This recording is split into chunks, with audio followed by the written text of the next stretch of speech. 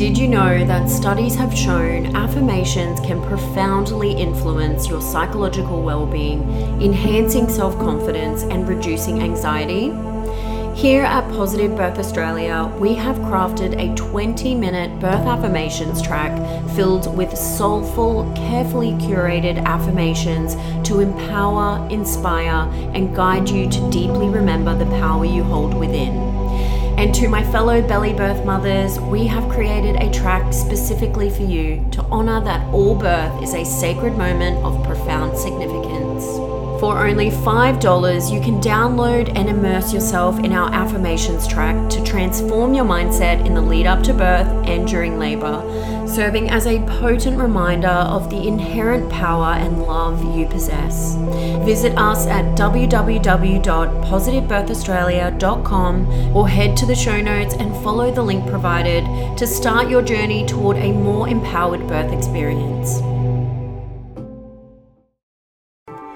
Welcome to Positive Birth Australia, a podcast created to empower and educate mothers along their own pregnancy journey. Each week, I'll be sharing insightful and inspiring birth stories and advice in the hopes to help you create your own positive birth experience. I'm your host, Sky Marie. Let's get into today's show.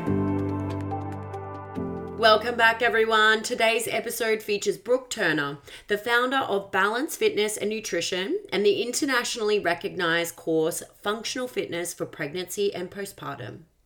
With over 15 years of expertise in the health and fitness industry, Brooke is a renowned figure earning accolades such as the Australian Fitness Educator of the Year. Her qualifications in exercise, science, and nutrition, combined with her specialization in functional training, nutrition, and mindset for pregnancy and motherhood, make her a leading expert in the field. As a mother of three, Brooke's passion is to educate and empower women on the importance of safe, effective, and enjoyable exercise throughout pregnancy and motherhood. Having personally trained hundreds of women through singleton, twin, and quad pregnancies, as well as various motherhood journeys, Brooke understands the unique needs and challenges that women face during these transformative stages of life.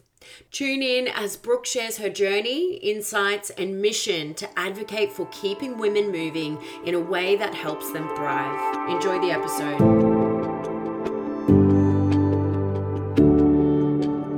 Brooke, welcome to Positive Birth Australia. Thank you so much for joining us today. Thank you so much for having me. So today's episode is going to be a little bit different to the norm. We will be diving into some of your own birth experiences, but our primary focus today will be to get as much valuable information as we can about pre- and postnatal education, which is something you specialize in. So to start off the episode, could you just share a little bit about your background and what inspired you to become a pre- and postnatal fitness educator? Absolutely. So I am also a mother of three. So I live in in the northwest of Western Australia in a town called Karratha. I have been in the fitness industry for over 14 years. And I've always been really physically active. Exercise and movement has always been a really big part of my life. And when I embarked on my first preconception journey over 8 years ago, despite having the knowledge and the experience that I had, I wasn't confident. I'd never been pregnant before. And I wanted to do everything I could to have this pregnancy. So, every doctor needs a doctor, every coach needs a coach. I set out to try and find the resources or the information or gain that confidence in that what I was doing was actually okay for my body and for my baby. And what I did find was either outdated or unreputable, or it wasn't empowering me to move in a way that I enjoy. It was maybe, here's a fit ball, sit down and do 2 kilo bicep curls. And I think we can all relate to that. The best exercise program is one that you can stick to. And so it wasn't empowering me to move in a way that I enjoyed. Like, I wanted to train with intensity. I wanted to lift some weights. I wanted to, keep moving in a way that I enjoy. So from there on, I sort of made it my mission to create resources for women and exercise professionals working with women so they can feel educated and empowered along their exercise journey, both through pregnancy and then motherhood at every stage of that motherhood journey. So I do that through my internationally certified course for exercise professionals, which is functional fitness for pregnancy and postpartum, and then as well through my exercise for pregnancy and postpartum resources. Yeah, amazing. So this one just popped into my head when you were talking about regimes. I feel like that's the biggest issue when you're a mama, you're a busy mama, you're distracted, is sticking to a regime. We all have good intentions when we do these sorts of things, and then eventually, a lot of people I know, myself included, you fall off the bandwagon. So do you have any advice on how to keep that motivation going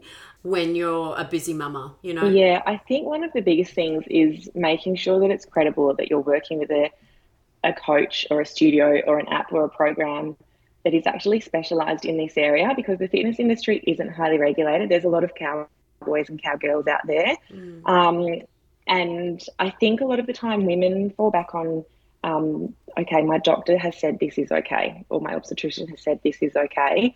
And, so much respect for those professions, but they're not the experts in exercise prescription. They're the experts in, what is good for baby, not necessarily pelvic health and abdominal health, which all become compromised during pregnancy. And then, if we think about stress incontinence and prolapse and pelvic floor dysfunction, often these things only become afterthoughts once the baby's here. And as long as it's okay for my baby, it's okay for me. But it really has to be about what's best for the mum and what is best for the baby. So working with, suitably qualified trainers or studios or gyms, that's going to empower you to keep moving in a way that you enjoy. And there's so much we could dive into for that, because it's a controversial and a confusing topic as well, from what you see on the socials, your favorite mummy blogger, what they're doing during their pregnancy versus maybe what your health provider is advising you to do. There can be a lot of what is right and what's wrong, but for me, I really take this approach of finding this balance of, is there a more safe and suitable way to keep moving in a way that's, suitable to your unique pregnancy journey. Yeah. So let's take it to your own personal experience. What were some of the things you did throughout your own pregnancies to keep your body moving? Yeah, so I followed along with my Exercise for Pregnancy program. I worked really closely with a women's health physiotherapist as well, checking in with pelvic floor activation and endurance and strength. And yeah, for my first pregnancy, I was really excited. I didn't have a lot of fear around, there was a bit of fear around birth itself, but I knew I had that mental grit. I knew I was physically strong and capable. I did a lot of fear releasing sort of meditation and whatnot with a wonderful friend and yoga instructor, which really helped. So I've had 3 physiological births all through a public system in a regional hospital. So I just kept, so many women have the advice of, I'm just listening to my body when it comes to exercise for pregnancy. And that advice isn't enough in its own. So we want to be in touch with our body and in tune with it, because it sends us signals every day. If you're getting sick, if you're stressed, if there's something going on, we really do have to be in tune with our body. But the thing is that there's so many physiological changes occurring within our body during pregnancy that just because we feel good or just because we can move in a certain way, it doesn't necessarily mean that we should. Yeah. So it comes down to, because pregnancy in itself is a risk factor for pelvic floor dysfunction, for prolapse, for stress incontinence, and you can't see what's happening on the inside. So just because you feel good and you're at maybe 30 weeks pregnant and you're still wanting to go for a, 6-kilometer run or things like that, we have to take into account all of those hormonal changes, the load through the pelvic floor, the load through the abdominal wall, and things like that. So yes, we need to listen to our body, but we also need to be educated in the space so that you can make informed choices throughout your pregnancy exercise journey. And so what are some of those specific things that you're talking about? So I would think about pelvic floor. So there's that becomes compromised, it becomes stretched and weakened, all the muscles and tissues and ligaments there, as there's growing load through the uterus, as well as out through the abdominal wall. with abdominal separation, which occurs in all pregnancies. And then we also have postural changes. So our center of gravity shifts forward. There's growing breast tissue, the growing uterus, there's less support to our lower back, increased respiratory uptake, increased resting heart rate, increased metabolism. So our rate of perceived exertion when you are going for a walk or walking upstairs or doing a group fitness class, you'll find that you're out of breath a lot easier than you would in your non-pregnant state, and that's all normal.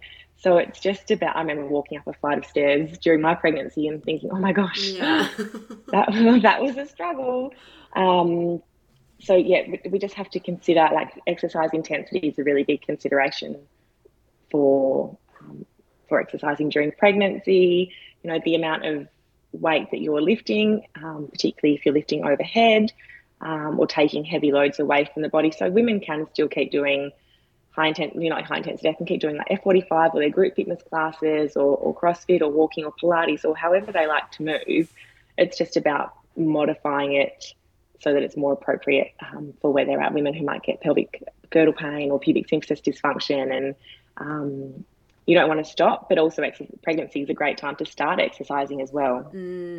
Yeah, because, a lot of women, especially if they've, suffered from any loss prior, understandably can be very protective of their pregnancies and don't feel comfortable doing exercise. So what are some universally safe exercises to implement into their routine? Yeah, perfect. Okay, well, I would always say combine a combination of cardiovascular exercise, so exercise that's going to increase your heart rate while you're moving, as well as strength-based training.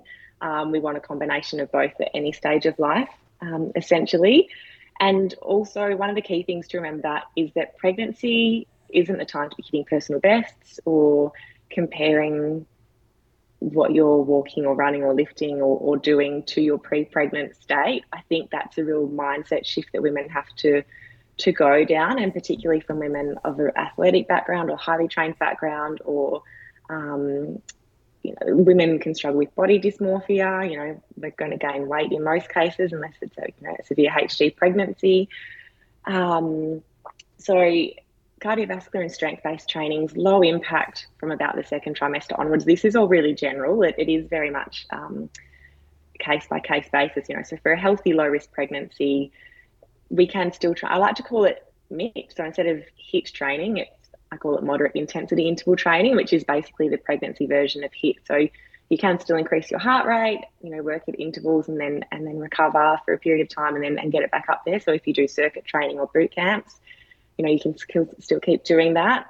And as well as focusing on, I call them like my less sexy but essential exercises for pregnancy and motherhood. And that's all like because they're not going to boost your ego, they don't look fancy, but it's focusing on those deepest core muscles like your transverse abdominis, your obliques, pelvic floor activation, slow and controlled movements and breathing, so that you can have a strong base for pregnancy and then rebuild it into your postpartum journey to get you back and doing, your fun and fancy stuff sooner. And in your opinion, does the exercises woman does throughout her pregnancy contribute in any way to a positive birth experience? Yes, absolutely.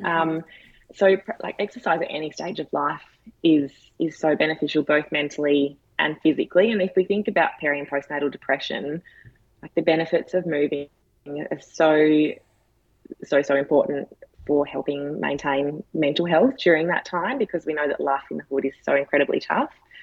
So yes, huge benefits to training, and it can really promote, a positive birthing experience, but then also promote that postnatal recovery too. So women don't have to be like fit for birth. Often there's this dialogue around, I've got to train for my birth, or whatever it may be. But that's not the case.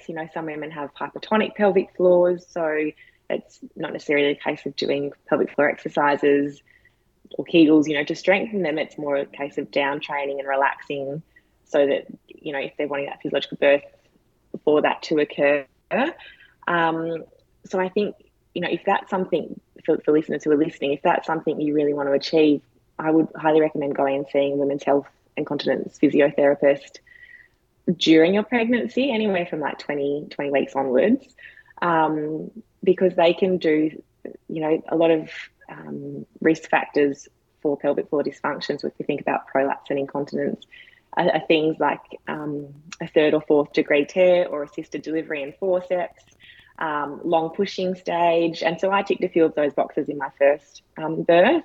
And I think, again, it comes down to being informed. So if during pregnancy women know how some risks can be eliminated, such as, warm manual compress to the perineal body, or doing their perineal massage, or even a women's health physio doing a perineal body measurement, like a little pop stick because some women have if you have a shorter perineal body measurement, that can lead you to a greater risk of an obstetric anal sphincter injury and things like that. So just making it all comes down to, those informed birthing choices, because I don't want women to ever get to a point in their postpartum journey and be like, why didn't anybody tell me? Because like prolapse and incontinence, that's women often suffer in silence about that, but the statistics show that 1 in 3 women will leak urine after they've had a baby. About 50% of women at some stage in their life will develop pelvic organ prolapse. So it's very common. It doesn't necessarily mean it's normal, but it's not something that's really well spoken about. So I think having a knowledge of that during pregnancy, like caring about our pelvic health, not just once we become a mum, but in the lead up to that, is really important. Yeah. Can we just expand a little bit on what a prolapse is? Because I know that most of the women I've encountered who have experienced a prolapse don't actually know what it is until it happens to them, right? So could you give us a clear definition on what a prolapse actually is and how it happens? Yes, absolutely. So we know that the pelvic floor is made up of muscles and tissues and ligaments. It sort of stretches from our pubic bone, from the front of our pelvis through our tailbone, and then stretches sideways from our sitting bones as well.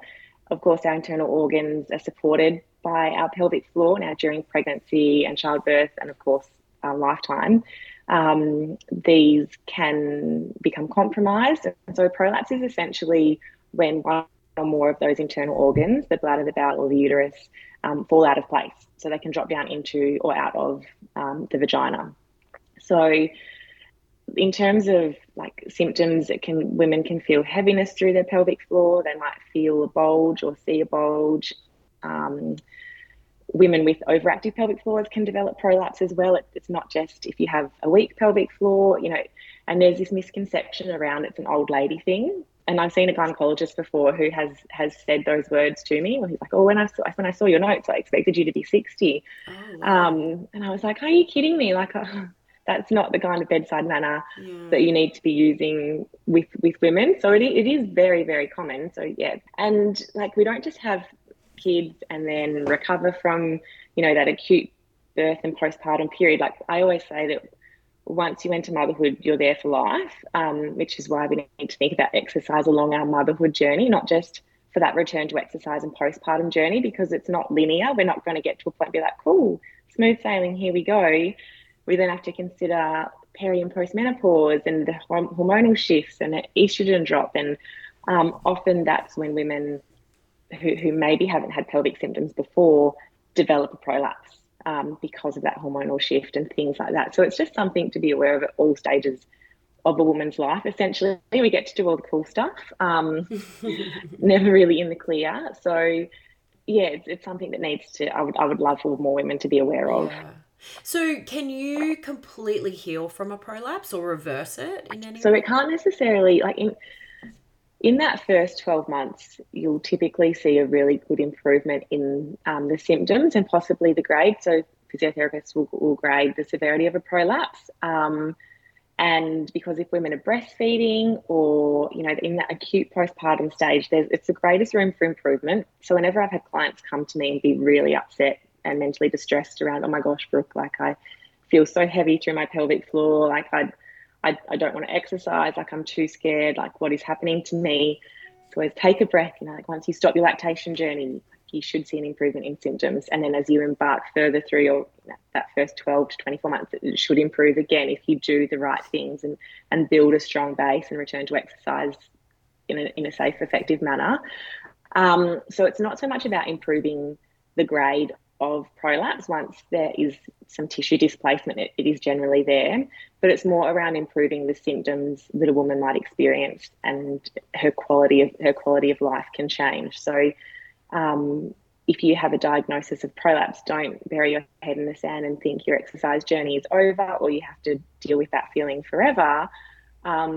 Because, as a third-time mum and someone who was diagnosed with this after my first pregnancy, like, it's you can overcome it, but it's just something that you do need to be mindful of. And there's so many, there's things like pessaries that can be used. That's like an ankle brace for a vagina that can be fitted to help support those tissues, during exercise or for longer periods of time. And they're really beneficial too. But again, women don't know, they've never heard of a pessary before. They don't know that what's available.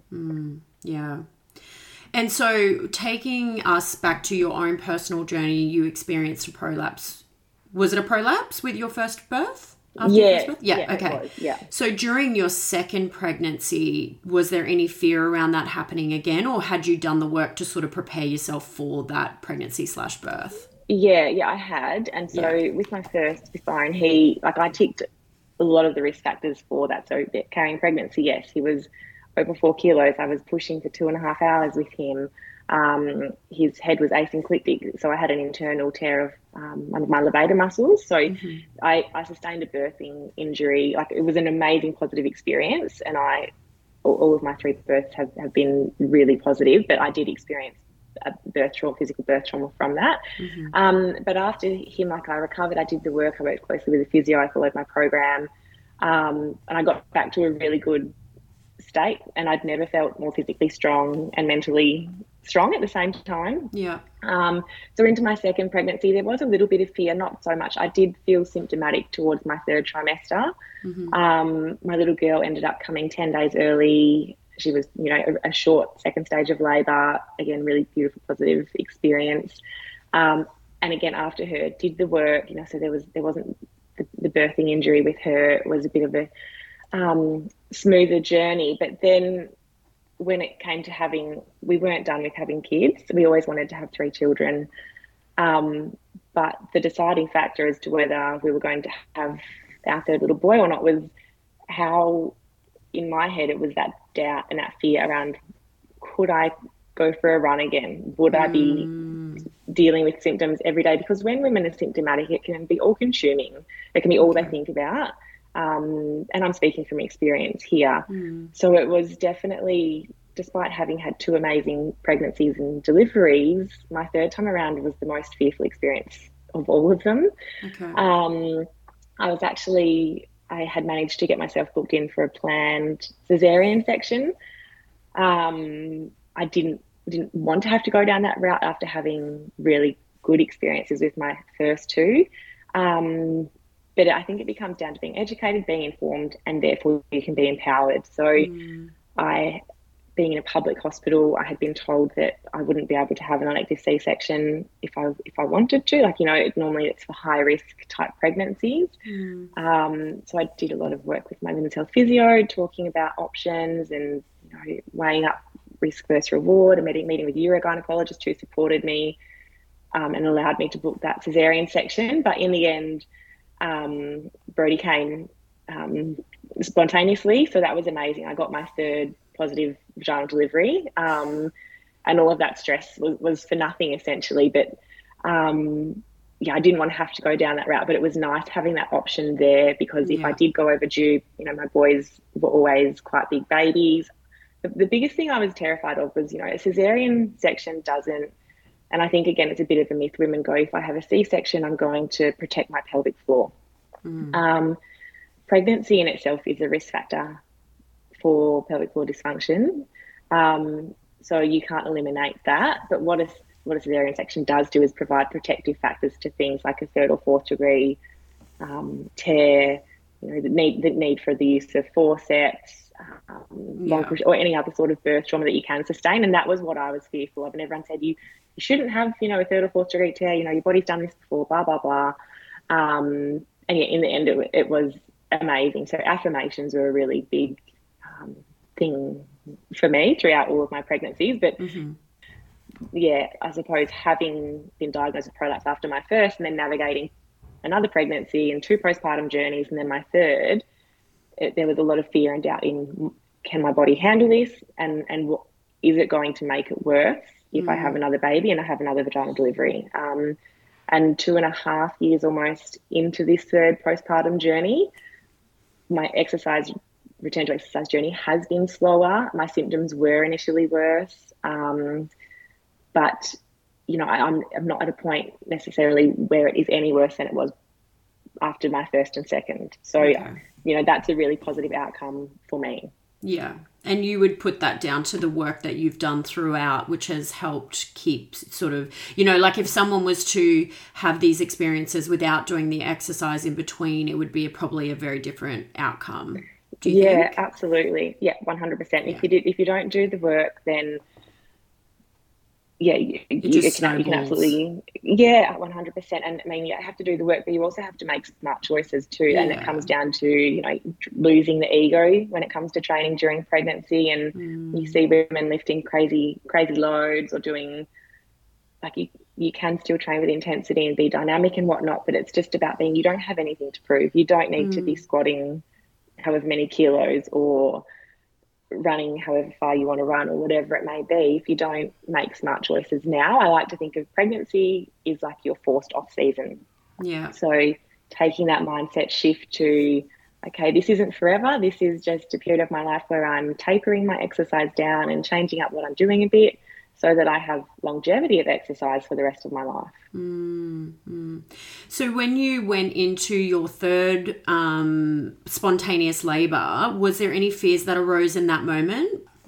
Yeah, absolutely. So a lot of the work that I'd done in the lead up to that, the perineal body measurement, perineal massage, I was very clear in my birthing preferences that if I was to have a spontaneous labour, I needed to have manual compress as the baby's crowning to support that tissue, and then the affirmations as well. So I knew that my body could do it. So once I went into labour, I was like, yeah, this is fine. But when it got to that pushing stage, I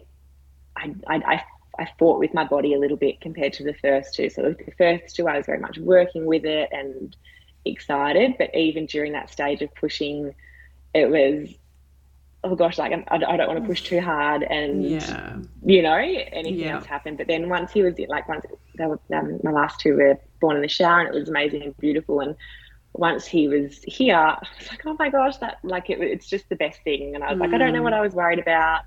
I think if you do the work and if you are informed, the best thing you can do is get educated and informed, because that will then lead to having empowered choices. Yeah. Okay. So getting educated, what are some of the things that you offer for women to get educated around this? Yes. So I have what I call my Happy Healthy Pregnancy ebooks, and there's exercise nutrition for pregnancy, and then a return to exercise and nutrition for postpartum recovery. And these are this is the manual that every woman should have during their pregnancy. Because it talks about all of the physiological changes that are occurring, and then how you can apply that to your exercise regime, as well as in-depth training programs to follow during those times, as in addition to modifications and regressions, women who might have pelvic pain, high risk, low risk, all the contraindications to know, because you can jump on Google and do a few generic searches or whatever it may be. But like I said, 8.5 years ago, that's when I made it my mission to, I need to have this one-stop resource that women can rely on and turn to gain that confidence and clarity during a really overwhelming time in their life. And it's actually undergoing a very exciting change at the moment. I'm working very hard behind the scenes on taking all of that information from my PDF ebooks and putting it into a UBU app. So we've got our 12-week pregnancy program and our 8-week rebuild program, so that once you can do that during pregnancy or essentially from birth, to help build those foundational building blocks to get back to doing what it is you want to do. Love that. That's so exciting. I will link all of that in the show notes for my listeners. Talking about abdominal separation. Obviously, I carried twins to 40 weeks. Yes. So you can imagine it's actually not that bad. I did do a little bit of exercise, but there is still a slight separation. Yeah. But what is some advice that you could give for women that experience abdominal separation? Yes. So, and this is where it's not something to be fearful of during pregnancy, because every woman is going to experience that. So, so during pregnancy, there's things you can do that can, make it worse and put more pressure through that connective tissue, that linear alba that runs through the midline, so that those six-pack muscles can separate. And so doing things like anything that's going to increase pressure through this, so forward flexion, so like crunches or lifting heavy loads, not breathing properly. So we can help to eliminate that during or lessen that. And like I said, with my less sexy but essential exercises, so like, and they're all through the program, but like lying leg extensions, pelvic tilts, your breathing. And then once you've had your baby, there's, I've got to rush to get my pre-baby body back and all of that, rubbish that we need to just take that pressure off firstly, because you're never going to get that. You'll have your pre-baby body. This is now your post-baby body. You've changed mentally, physically, spiritually. You'll never be the same again, but you can absolutely be strong and fit, have a banging body, love yourself again. So be mindful of going back into things too soon. So like planks, sit-ups, crunches, heavy overhead loads, and you have to do the work. So I always say the way that you regress your training or exercise during pregnancy is the way that you progress it into your postpartum journey. So you're still very much doing those things you can do lying on the floor while your baby's doing tummy time or while you're Netflix and chilling, to strengthen those deeper core muscles, your transverse abdominis, your pelvic floor, your obliques. And then doing all of that should really help get that mind muscle connection back. It should strengthen, those deeper muscles that support your lower back in the body, but then also not getting to a point in your postpartum journey where you feel good and then you stop doing them. It's like any injury that you might sustain, whether it be a shoulder injury or a knee injury or whatever it may be. You kind of get to a point that, I feel good, so I'm just going to stop doing that, because like rehabilitation can be boring, right? Yeah. And I feel like that would be such a common thing that we all do. Like you say, when you feel good, so you stop. That's such a powerful note to make. Yeah, I'm so guilty of it as well. Like if I might get to a point, I'm like, I'm not feeling symptomatic, and then all of a sudden I go for a run, and the next morning I wake up and I feel a bit heavy to my pelvic floor, and I'm like, I haven't been doing my pelvic floor exercises. I haven't been doing those less sexy but essential core movements. Like, Brooke, like practice what you preach. Yeah. And so it doesn't become rehab, it becomes about prehabilitation. So, doing those things at the end of your workout program, or, a couple of times a week, it doesn't take a lot, but we have to have that strong base for every stage of life. And once it is repaired, it should typically stay that way in terms of abdominal separation, unless we then go on to have subsequent pregnancies and experience that hormonal shift with relaxin and progesterone changes in the body and things as well. Okay, and what about, for instance, in my case, like you said, I did the rehabilitation and then felt good, stopped. I feel like it has kind of gone backwards a little bit. Is it something you can still work on later on down the track, or is it kind of no, absolutely. Like, you're going to have like the biggest bang for buck soon after, because obviously your body, it's sort of in that more fresh state, and that's not a technical term. But we're going to see the biggest shift and improvement in those early stages, but it's never too late. So if women have kids who are, 13 or whatever it may be, you can still do the work to help to strengthen that. And more research is coming out around, they say a 1 to 2 finger separation is considered normal. But lots and lots of, there's more information around. It's not so much about the width of the gap, but more around the tension through the midline. So the tension and the depth through that linear alba. And so working with a qualified, certified, pre and postnatal trainer, or going and seeing a physio so that they can actually assess that. So you may feel like it's lax through the abdominals, but do things like you can take your feet on the floor and bend your knees, and then perform like a mini crunch with your hands by your side. So exhale and crunch up, and have a look and see if you can see any doming or bulging through the midline. Like tenting is another term for it.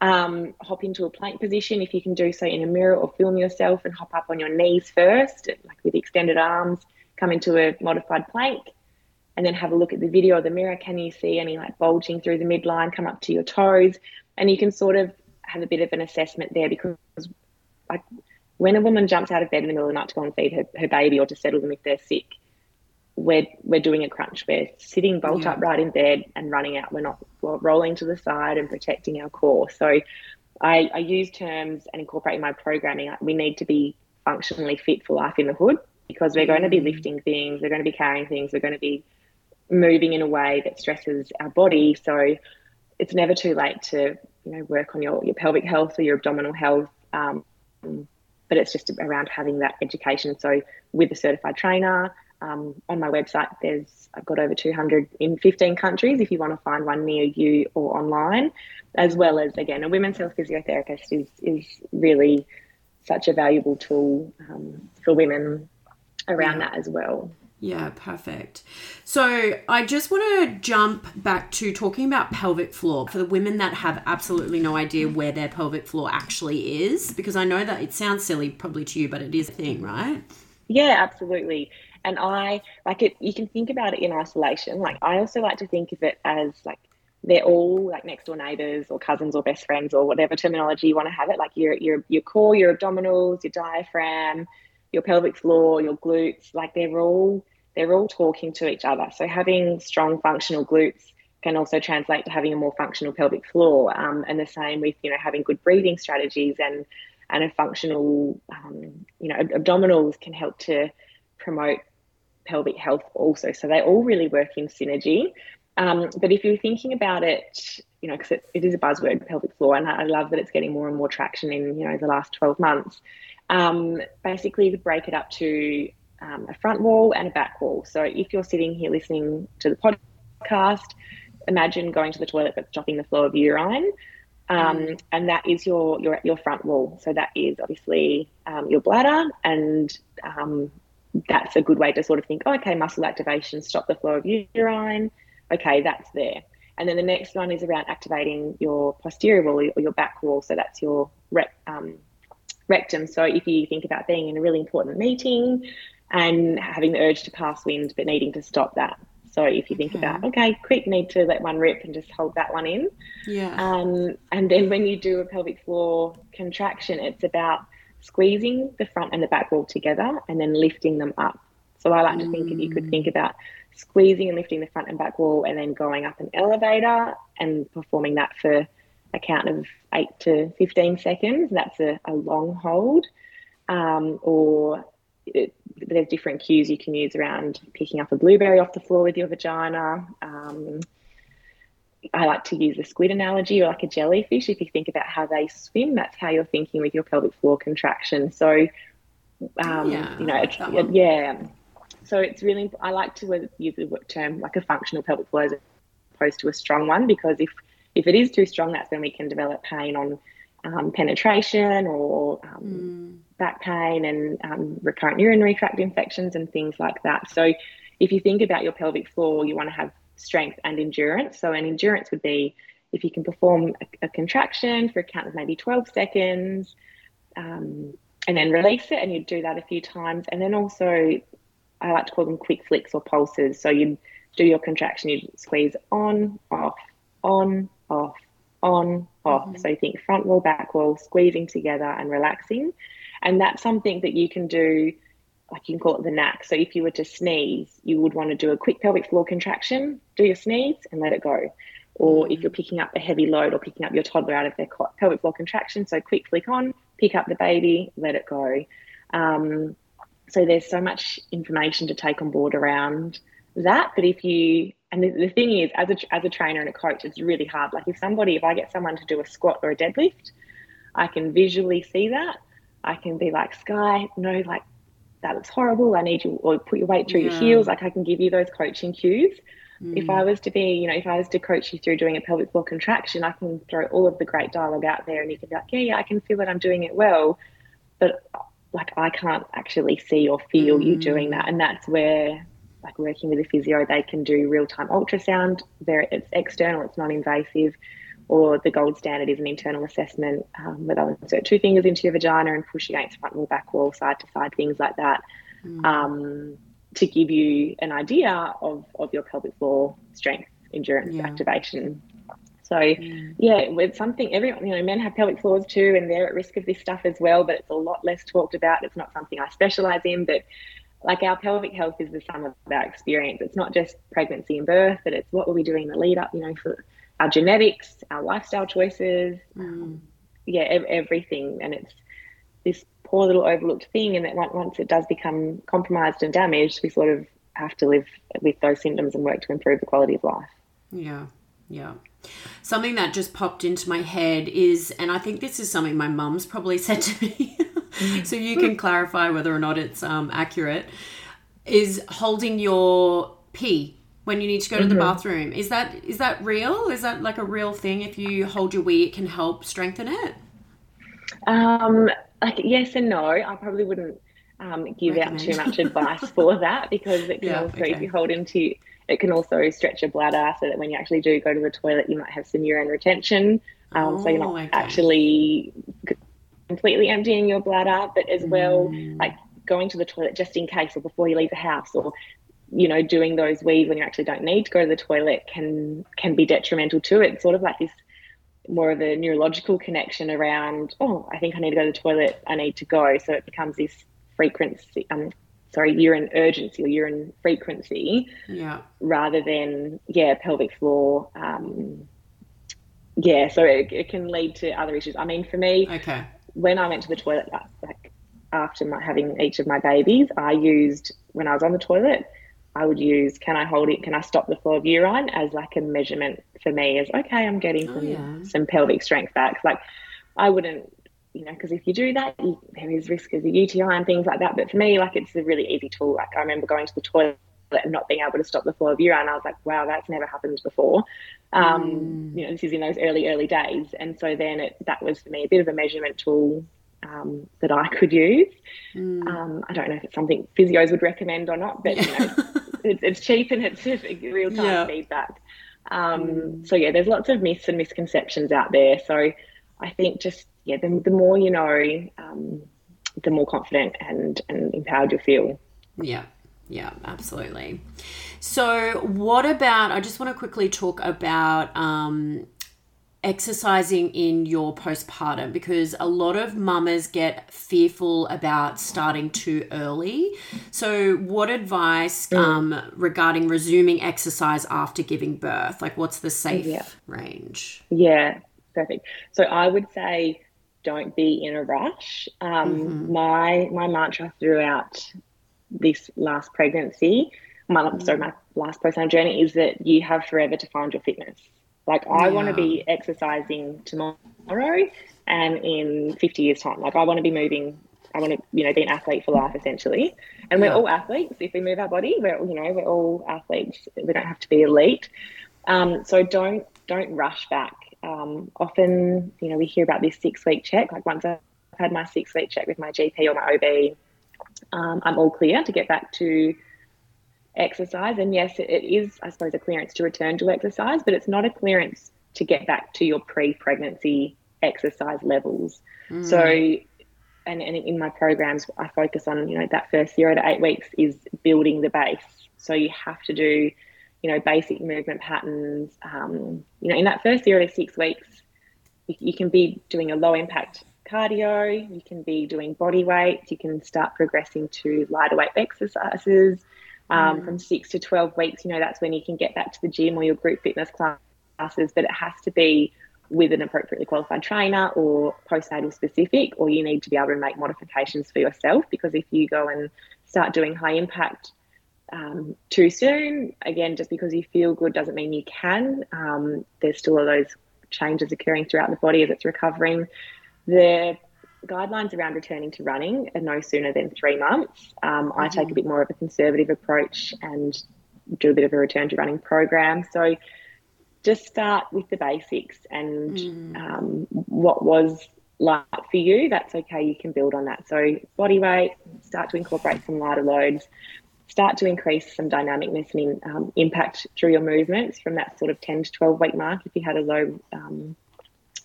low risk delivery. And then once you sort of hit the 12-week mark, that's when you see a really big shift in where women kind of go. Like, everyone doesn't have the same milestone. So I think it's really important to not compare your journey to anybody else's. Because somebody might experience birth trauma, somebody might not, somebody might have extra support at home, someone's baby might be sleeping, yours might not be. Like, it becomes this and as you know, like, mums become energy and time poor, and it's this constant juggle of, do I have the time? When I have the time, I don't have the energy. Do I have the energy when I do? I don't have the time. So just removing that pressure, not being in a rush, and, focusing on sleeping, good nutrition, horizontal rest as much as possible in those first 2 weeks post-baby, because even walking, any load on the pelvis is pelvic load. So even though it's a low impact exercise, if you're walking too far too soon, in those first sort of 6 weeks, it may impact your longer term recovery as well. Like, there's just a lot to consider. Yeah. And it's also about mental well-being as well. It's not just about like the physical aspect. Yeah. And that's what it's about, moving for your mental health, both after pregnancy. So I always say to trainers, make your sessions mood boosting rather than energy breaking, because these women are just moving to stay sane. Yeah. And celebrate, I always like to say, like, celebrate those postpartum personal best. So just because you might have run 5K in whatever time frame before you had kids, like, that was your pre-baby PB. Like, celebrate the small things. So maybe it's that you progress from doing push-ups on your knees and you can get out a few reps on your toes, like fist pump that stuff, doing a box jump symptom free or with confidence, or going for your first 1 or 2 kilometre run, things like that. So it might be small in the scale of things, but your exercise journey into motherhood is for the rest of your life. So take those small wins, because it's a very non-linear journey. I love that. And just quickly, your exercise or your courses, you can do most of those at home, or is it like a gym-based program as well? But you can do them all at home. If you're at home, you will need it's minimal equipment, but if you have access to any kind of free weight or heavy water bottle or whatever it might be, whatever load you like to use. So there's always like a kettlebell or a dumbbell incorporated into that. So any sort of weight that you have, and a resistance band as well for some of them. So it's very much minimal equipment, but there is also gym-based options too. So it's catered for all. So if you don't have access to certain things, it's very much prescribed what you can do instead of, if there's something listed that you don't have access to. Yeah, awesome. I mean, Kmart has everything now, doesn't it? It does, yeah. Really? Well priced as well, so yeah, get to Kmart, guys. Absolutely. There's no excuse to not. And I think, even through the whole COVID times and the pandemic and thing, people shifted the way they exercised and things as well. And you just need to be flexible when it comes to your exercise journey as a mum, like in removing those expectations. Maybe you used to be able to train for 60 minutes a day, interruption free. The perfect workout doesn't exist when you enter motherhood unless you're using a crèche. So I think you just have to, like, that would be my advice as well, is take what you can get and be proud of yourself for giving it a crack, because there's always going to be little ones that demand your attention, and them seeing you prioritize yourself is, setting them up for success later in life as well. Yeah, love that. So to wrap up today's episode, what would be, I mean, I know you've covered a lot of topics today, but what would be kind of your key piece of advice for any expectant mothers listening? Yeah, it would be get interested in your pelvic health during your pregnancy or your preconception journey, not just something to think about once you've had your baby, because that will help you make smarter choices during your pregnancy. Increase your knowledge in this area. So again, like, check out my resources or work with a qualified trainer so that you have that confidence and clarity to move in a way that you enjoy. And then once you enter that motherhood journey, there is no rush. And I know it can be hard, but try to remove that pressure. You do have forever to find your fitness. You don't need to bounce back. You want to be fit for life, essentially. Yeah. Yeah, I love that. It's such an interesting and informative episode, Brooke. Thank you so much for coming on the show and sharing all your wisdom with us today. Thank you so much for having me. That brings us to the end of today's episode. It was a little bit different from our usual content, but incredibly valuable, especially during this stage where we often prioritize ourselves last. Be sure to explore the show notes for exclusive information and discount codes for Brooke's app and courses. If you found value in Brooke's expertise and enjoyed this episode, we encourage you to share it with others who may benefit. Your support means the world to us. And if you're a fan of PBA, we would be immensely grateful if you could take a moment to leave a review on your podcast platform and hit that subscribe button to stay updated with our latest episodes. Your feedback helps us continue bringing you inspiring stories each week.